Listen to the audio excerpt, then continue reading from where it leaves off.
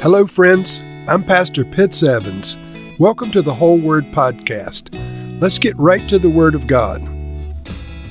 2 Chronicles, chapter 21.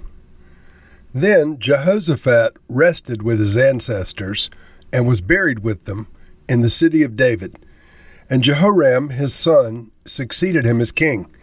Jehoram's brothers, the sons of Jehoshaphat, were Azariah, Jehiel, Zechariah, Azrahu, Michael, and Shephatiah. These were the sons of Jehoshaphat, king of Israel. Their father had given them many gifts of silver and gold and articles of value, as well as fortified cities in Judah. But he had given the kingdom to Jehoram because he was his firstborn son. When Jehoram established himself firmly over his father's kingdom, he put all of his brothers to the sword, along with some of the officials in Israel.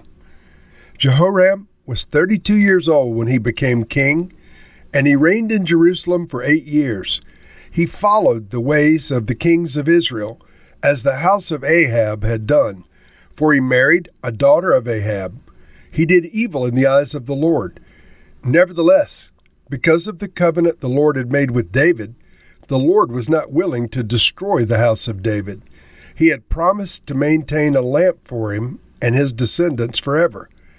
In the time of Jehoram, Edom rebelled against Judah and set up its own king.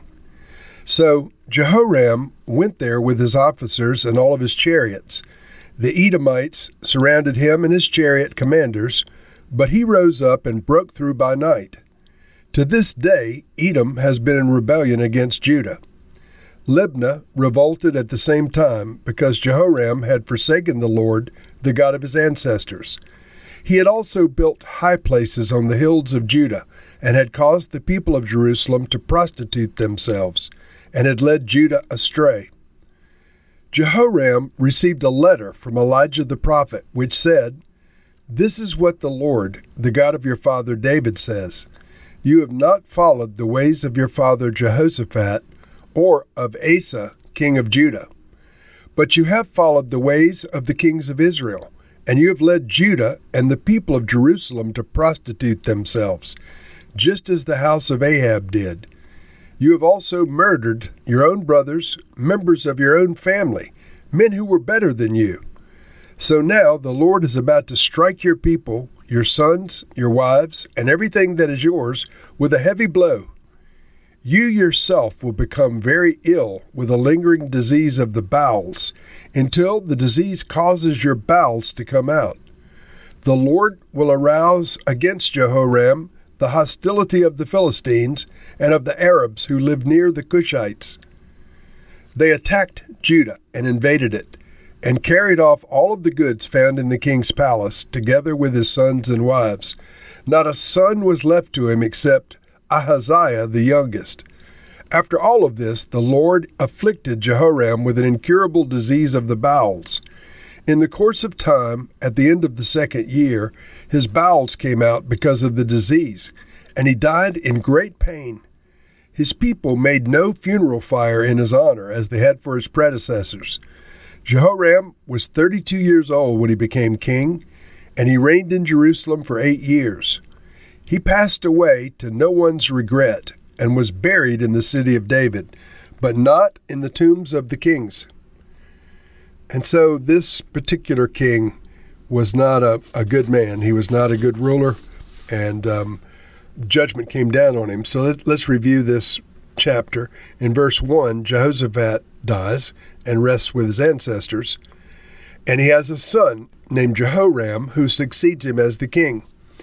And so soon as Jehoram gets situated, he kills all of his brothers who were, I guess in his mind, potential rivals or possible political rivals. And he also killed some of the officials of Israel. So from the very outset, a bloody man, bloody beginning, murderous intentions. We don't know what was in his mind, but his actions speak for themselves. And so this one-liner appears. He followed the ways of the kings of Israel. Now, this is talking about all of the idolaters of Israel. from the outset, the northern kingdom was built on idolatry, the golden calf worship. And then along came Ahab and Jezebel and made things even worse. And this man married one of the daughters of Ahab and Jezebel. So he did evil in the eyes of the Lord, both personally and collectively with his family, marrying into the family of Ahab. Now, interestingly, we get a letter in this chapter from Elijah the prophet. Elijah the prophet was not one of the writing prophets. However, in this case, we have the written words of Elijah. And so Jehoram receives a letter in verse 12, which said, and then I quote, "This is what the Lord, the God of your father David says. You have not followed the ways of your father Jehoshaphat or of Asa, the king of Judah, but you have followed the ways of the kings of Israel. And you have led Judah and the people of Jerusalem to prostitute themselves, just as the house of Ahab did. You have also murdered your own brothers, members of your own family, men who were better than you." And so let's stop with this extraordinary opening. Elijah the prophet, speaking on behalf of the Lord, points out the fact that Jehoram was in sin. He was an idolater.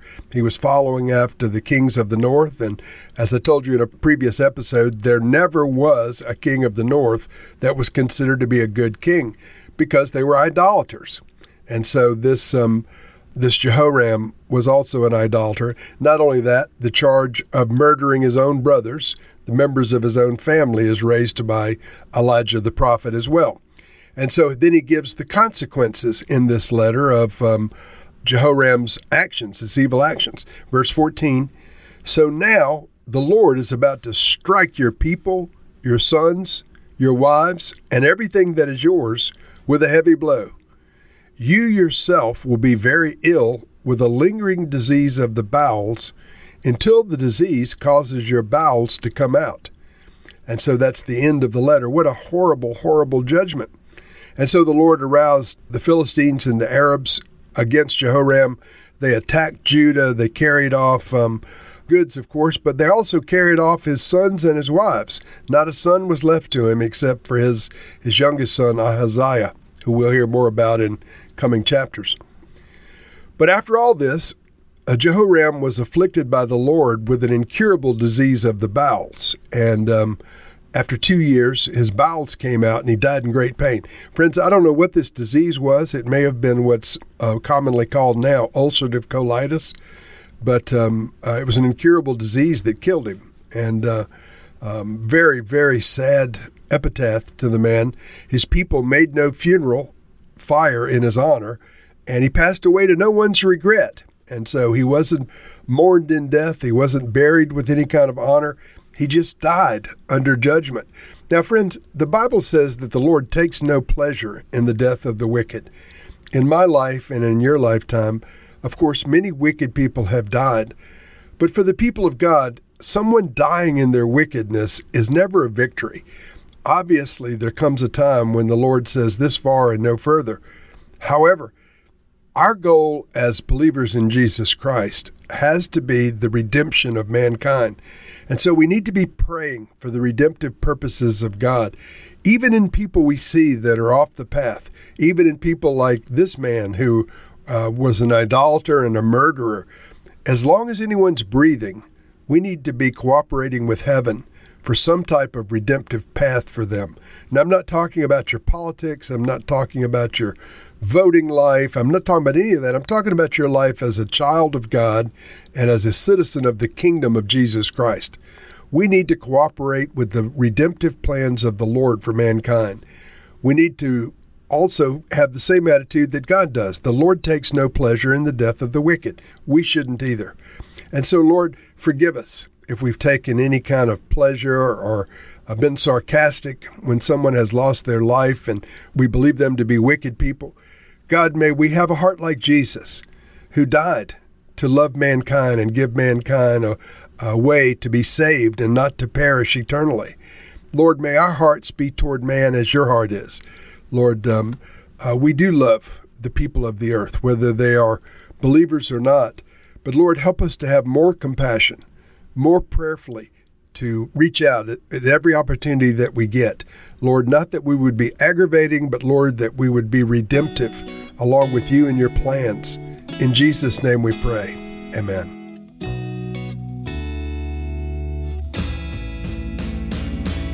Thank you for listening to this episode of The Whole Word.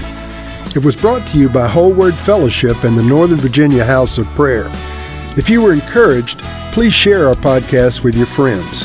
We'd also appreciate it if you'd hit subscribe in your favorite podcast app and take a few moments to write a review.